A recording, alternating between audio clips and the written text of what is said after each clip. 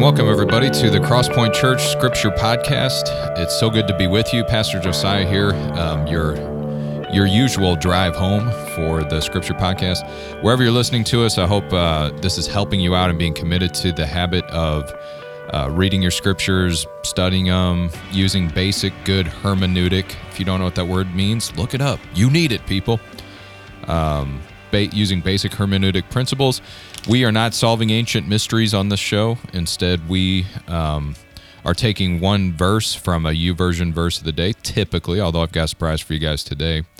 And we are looking at it in good context, trying to at least touch what the original author meant to his original audience, and then see if we can see Christ in any way reflected in the scripture in front of us.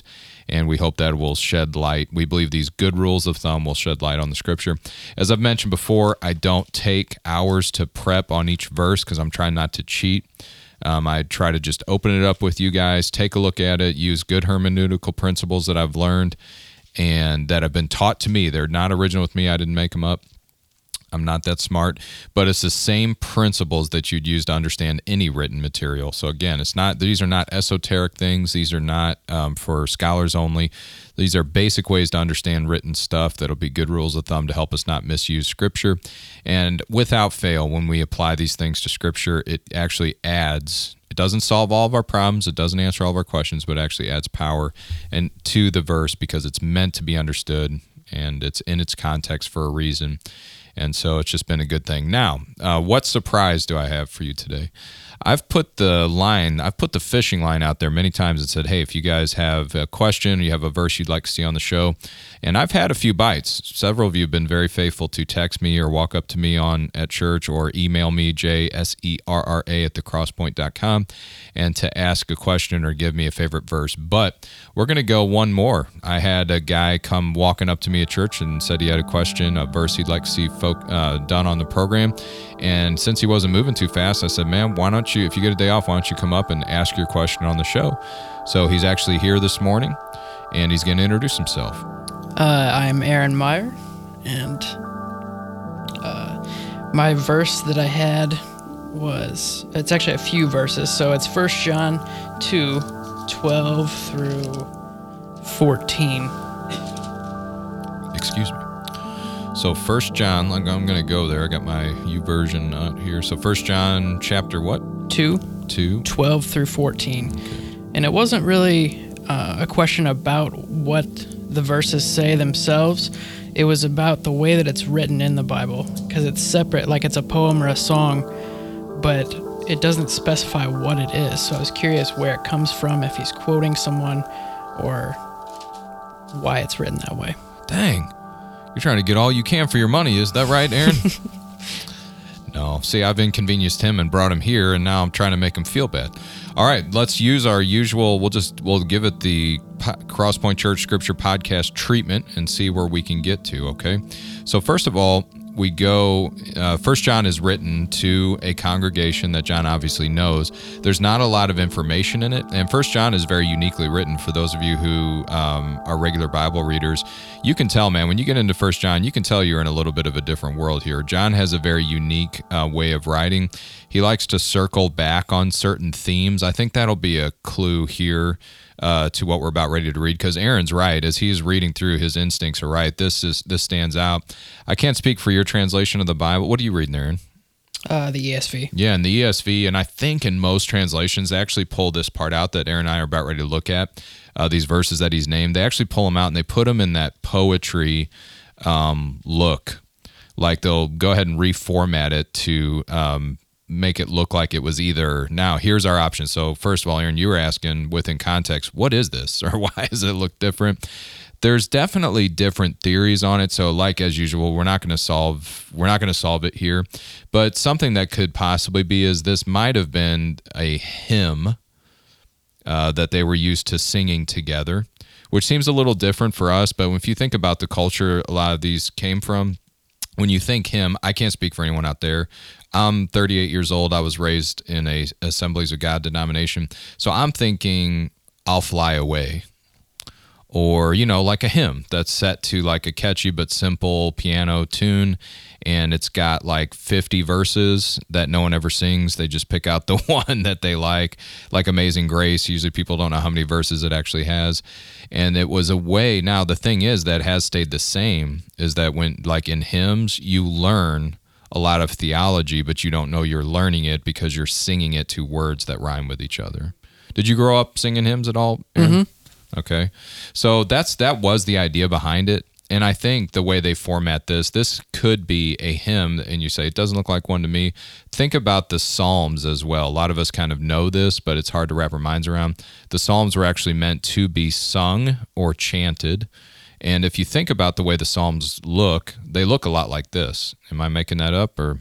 No, that makes sense. All right, so it seems like it's put together as something you would sing or chant together that would be like well, here, and we'll read it too. So it's just to me, it's kind of cool. I'm not a scholar, can't say this is absolutely what it is, but it seems that this may have even been a hymn that this church would have actually sung or chanted together, so kind of cool. So first of all, just reading it from the ESV. So we're in 1 John chapter 2, and we're going to read verses 12 through 14, and it goes like this. I am writing to you, little children, because your sins are forgiven for his name's sake. I am writing to you, fathers, because you know him who is from the beginning. I am writing to you, young men, because you have overcome the evil one. I write to you, children, because you know the Father. I write to you, fathers, because you know him who is from the beginning. I write to you, young men, because you are strong, and the word of God abides in you, and you have overcome the evil one.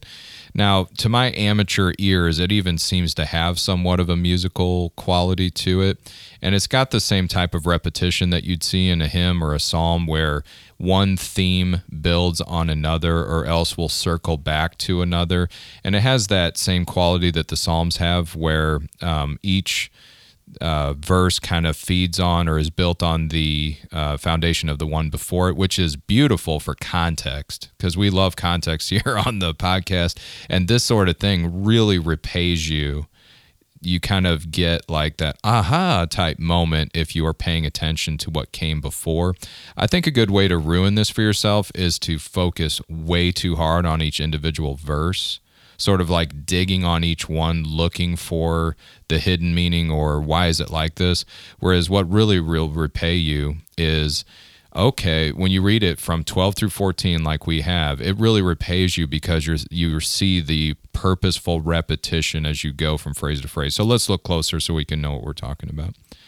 So first of all, in verse 12, it says, I am writing to you, little children, because your sins are forgiven for his name's sake. Now, just looking at the context and what he's saying, knowing that Jesus said, how can you become a part of the kingdom of God? Well, you have to be born again. And then Jesus would say repeatedly, unless you become like a little child, you can in no way enter the kingdom of God. You're familiar with that, Aaron? So interesting here. He says, I'm writing to you. Now, we could get really pedantic and say, maybe he's just writing to the kids in the congregation. Knowing this culture back then, extremely unlikely. Just really extremely unlikely, way more likely. And within our context, within our text here, it seems like he's just continuing to write to the whole congregation as he always has. So in a kind of an eye-opening way, he's writing to all of them, and in this way addressing them as little children, and then he draws them to how they first became a Christian in the first place. So I'm writing to you, little children, because your sins are forgiven for his name's sake. So that's how someone becomes a follower of Christ in the first place, is that their sins are forgiven, and their sins are forgiven because Jesus died for their sins. So it's to his glory. And you go back through 1 John, you'll see a lot of 1 John is focused on this, that Jesus Christ died not only for our sins, but the sins of the whole world, and on and on. So from verse 12, I'm writing to you, little children, because your sins are forgiven for his name's sake. 13, it seems like he's still kind of talking to the congregation as a whole, but now he goes, so he's talked to the children, I'm writing to you, fathers, because you know him who is from the beginning. So who's there at the beginning of a child's life? The father. And so he's writing saying, you guys are fathers because you know him who was from the beginning, our Father who is in heaven, hallowed be your name. So he says, when you in Christ you're a child, you've been made new, your sins are forgiven for his name's sake. In Christ you are fathers because you know the Father in heaven. Now he goes, children, fathers, and then I am writing to you, young men, because you have overcome the evil one. Now we have like a battle thing here. So he's addressing them as young men and talking about their overcoming the evil one. I write to you, now we return to children, because you know the Father. So it's not, now look back in 13. Who knows the one who's from the beginning? The fathers. Yeah, and then he goes down kind of neat here. I write to you, children, because you know the Father too. It's like a wraparound that's you would miss if you just try too hard and stay on 12. Does that make sense? Mm-hmm. So I write to you, children, because you also know the Father. I write to you, fathers. You have a repetition here, because you know him who is from the beginning. I write to you, young men, because you are strong. Now that kind of fills out or makes sure that we're not just guessing. So my little, going back up to 12 or 13, I'm writing to you, young men, because you've overcome the evil one. Okay, pretty neat that I think that's because it's a battle thing. It's young men. They're strong. They overcome the devil. But what's neat if you follow context is when you come down here, John kind of confirms that. He says, I write to you, young men, because you are strong, So just staying within the context of this hymn here, it's helping us to understand it itself. So when they're addressed as young men, you are strong and the word of God abides in you and you have overcome the evil one. All right, so to our ears and just going by the context of these verses, it really seems like this is a hymn that would be either sung or chanted together, so that as you did it and it begins to stick in your memory and you're doing it as a congregation, you would begin to see it's kind of gives you a basic identity of the Christian in here. You have your beginning of being born again. You know that the Father is we're being made in God's image. We're being, remade in the image of Christ, and we know the Father who is from the beginning, and we're going to be like him when we see him. And then we are overcomers of the devil and of the evil one, as young men would be. So pretty cool. And we don't have to do what I love about it, and what's really nice for our context here on the show is that you don't have to do a lot of guessing. Does that make sense? Yeah. You don't have to try to load it with a bunch of cool stuff. It's just following basic, hermeneutical principles. You can say, I get this. I think I get this. I don't think it's supposed to be a code or an ancient mystery. I think it's just a neat way of looking at it, and something that would make, hey, we need one of you hipster hymn bands out there to set this to music. Anyone? I'll wait by the phone. Okay. Now, what's interesting, Aaron, what do you think about seeing Christ in these verses? I know it's a little bit on the spot, but what do you think?